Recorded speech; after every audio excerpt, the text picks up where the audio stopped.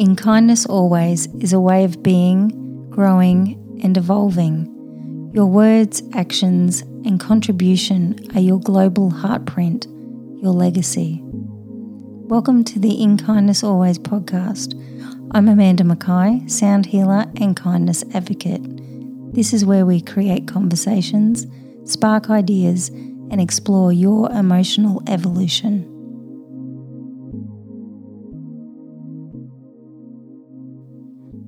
Mind boundaries.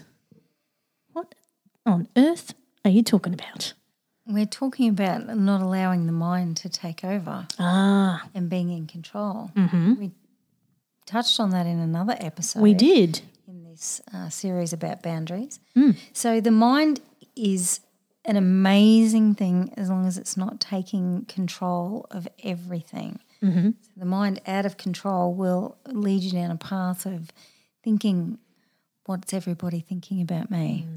Or creating scenarios or what they call mind movies about situations that have not happened and possibly never will. That sounds really rational, Amanda. Not. So, you know, when we're in charge of it, our mind is fantastic for creating things for us, but it can't be one that's in the driver's seat. So you don't want to be really negative about things. You don't want to have these thoughts where you're more than everybody else, or, you know, that you're creating these situations where you're even superior to anyone else, or the situations are unfounded. And if you are in the mind far too much, it becomes your reality rather than what's actually going on. So then you start to live in this. It's like in movies where they would depict years ago of people stepping inside a television and living in the TV. Yeah. It's almost the same sort of thing. It's not real, and it's a really bizarre place to keep living in rather than having real life experiences instead of making stuff up in your head all the time. So, you know, if you're overthinking all the time too, you know, people just can't stop. So when they go to bed, their mind is just like a spinning wheel. It just doesn't stop and they can't sleep. And that's the mind just out of control. Been there. I think most people have at some stage. Yeah. Especially when you're facing some sort of big experience, the mind just sort of takes over. Yeah. So the way that I explain it to most people is if somebody was approaching you 24 hours a day, 7 days a week, and just going at you and telling you you're horrible and, you know, why didn't you do this and that's what's wrong with you and you shouldn't, eventually even the most patient person would say, enough, stop it. You'd snap. Yeah, you would not allow that person in your place. So with the mind, you need to view it like it's another person and say, okay, stop. That's enough. And then when you start, you're like, no, we're not thinking about that. Yeah. And start to focus on what you're doing or something that you're trying to create or you're gardening or you're cooking or whatever it is. And you focus on that fully in that sort of present moment rather than allowing this stuff to keep going on and on and on because it will just keep going. Yeah. So you need to just like, okay, stop. And you can do it. Yeah. It takes practice. It's not just the first time.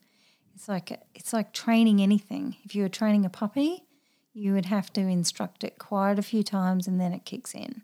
It's the same with the mind. Yep. You can actually slow it down, but it does take effort. Yeah. And that's where things like meditation can help, can't it? Yeah, so meditation is not just about sitting or lying down. You can do meditations while walking. Gardening could be your meditation. Drawing could be your meditation. Playing the guitar, anything. Yep. Where you're fully present can be your meditation. Yep. Having a swim in the ocean and just really being there, Yep. that can be an amazing meditation as well. And when you're so stuck in your head, in your mind, you tend to disconnect and you're not actually feeling. No, that's why people do it Yeah. And unconsciously. and you catch me doing it all the time. You're like, get out of your head. But yeah, you're not actually feeling what you're experiencing. It's all in your head. Yeah, so when I talk to clients and they're saying what they're feeling, you can tell when they're in their head. The eyes are different. And if I say to them, just breathe into your heart space. Yes. Don't think, just feel. The answer comes immediately. Yeah. Because the mind will send you down rabbit holes where if you're feeling in the heart space, you know all those things where you want to know an answer, thinking about it too much. Because the mind needs to stop so the real truth can come through, what you really feel. You can make a decision in half a heartbeat when you're really centered. You know. But if you're trying to make a decision in the head, just the head, without anything else, and you're looking at every scenario that could possibly ever happen in the history of man, you will never make a decision. Yeah. You know if you want to leave that job. Yeah. You know if you want to go for that other position. Yeah. You know if you want to move. It's all the fears and the doubts and the limiting belief systems that stop us. And the mind can get in the way of our own intuition, can't it? Yeah, absolutely. It's like a stopper for it. Yeah. It's like a filter. It's like, Well, using your intuition is really trusting yourself. So if you want to increase your intuition, start trusting yourself. Yeah. So if something doesn't work out, that doesn't necessarily mean it was wrong. Yeah. It just means that maybe that wasn't your path. Yeah. We have that conversation a lot, don't we? Yeah. So, people say, I had a failed business. Yeah. Or I had a failed marriage or something like that. Wasn't really a failure. No. No. It really depends on how you perceive things. That wasn't the road you were meant to go down for whatever reason. You might not find out what that reason was for another 20 years. Yeah. Depending on what's gone on. Yeah. But the experience was there for a particular reason. Or a lesson. Same thing. Yeah. Different word. I usually don't use that word lessons so much anymore. I mean, because I was raised with understanding, it was a lesson. But the way that I view that now is that's also the old paradigm of punishment and reward. Yeah. Which I don't think is necessarily how things are. So, when spirituality became bigger in the West, it's all about karma. There's lots of stuff about karma. Yeah. Good karma, bad karma, all of that sort of stuff. So the way I look at things is we have an experience to learn from, and to get the full experience, you need both sides. Yeah. And that's all it is. I don't see it as karma. I see it as learning the other side of the experience. When you have both, then it balances. Yeah. That's how I view what people call karma. Yeah. It's a little easier. It's not as harsh. Yeah. And it's not as punishing, because a lot of the ways that they introduced spirituality was often a different form of religion. The good, bad, right, wrong. Yeah. They brought that essence in through spirituality as well. Whereas I think spirituality essentially is being you. Yeah.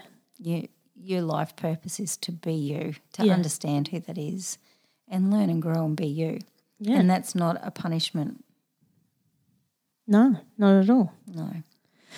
So back to the thoughts that we think in our mind. And I was just looking for the famous Buddha quote that is on my desktop on my computer about the thoughts that we think we become. Yeah. And it really is true. The more of what you think, the more you'll bring into your life. So it's really about being conscious of what you let in that space. Yeah, so we need to think. We need to use our mind. Is a very essential part of being a human being. Yeah. But we don't let that control us. No. Because if you are in that constant loop of thought, that is where you live. I found the quote. Do you want it? Yeah, sure. All that we are is the result of what we have thought. The mind is everything, and what we think we become. Exactly. I was And you can close. change it. Yeah. You're paraphrasing. Yeah, and you can change those things. Yeah. So, yeah.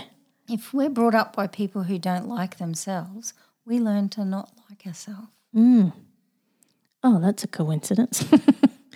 Well, it is how you're conditioned.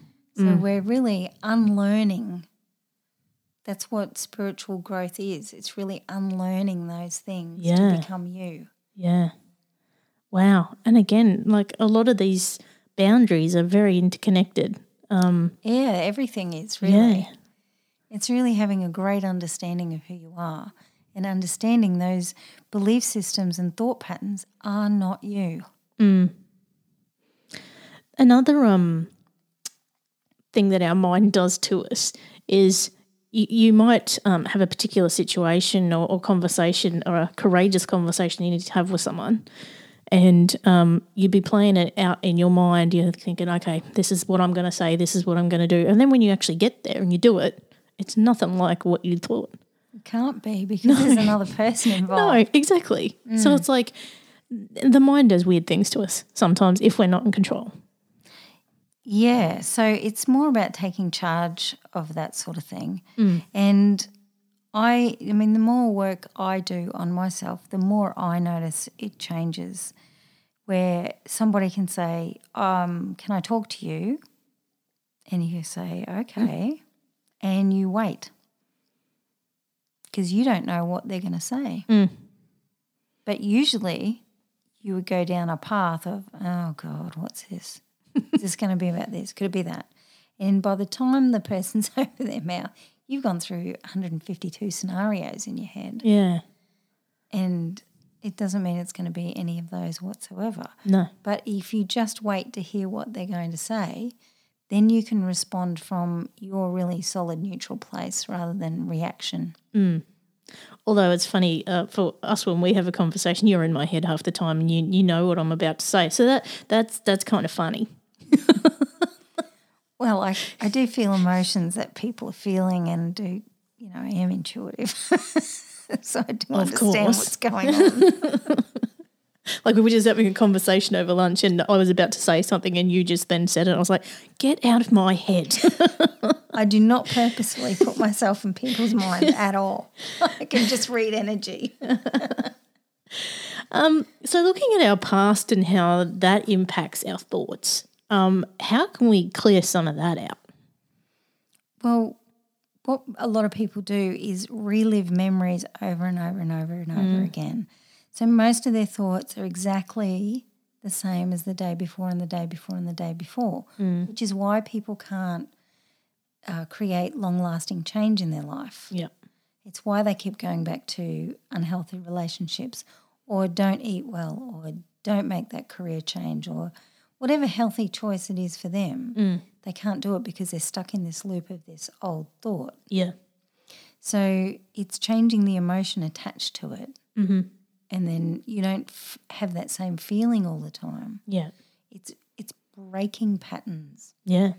Creating new things so that we can feel something different. We can feel something uplifting more than that same old groove and rut of, whatever it is. My life is horrible because of A, B, C, D, E, whatever those things are that people keep saying to themselves. So it's really just creating a pathway for change, really, isn't it? Yes, and our brain, which is not our mind, it's something completely separate, can create new neural pathways if we just keep doing the same thing over and over and over.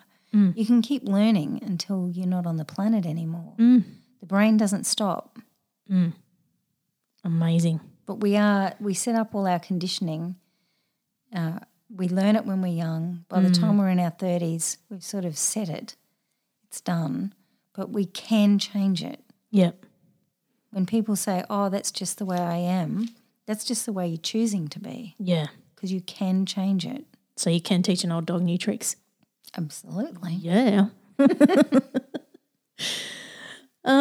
So if we have positive thoughts and we're really focusing on what we want to bring into our life through our mind, what kind of change can we expect to see?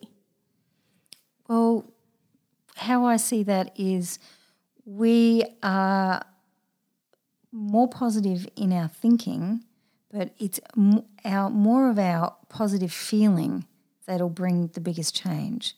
So being in charge of the mind, so it's not going into those negative thought loops all the time, but it's the feeling that we replace it with.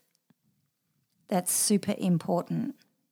So those thoughts that you bring in that are not healthy create that feeling in the body. So we have to change the feeling in the body to those uplifting emotions. Thoughts go with it, and that's what creates the long-term change. It's the whole thing.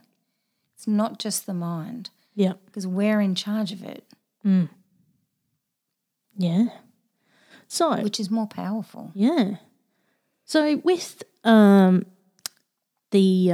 mind boundaries and your e-course that you have on boundaries, what kind of outcomes can we get from that?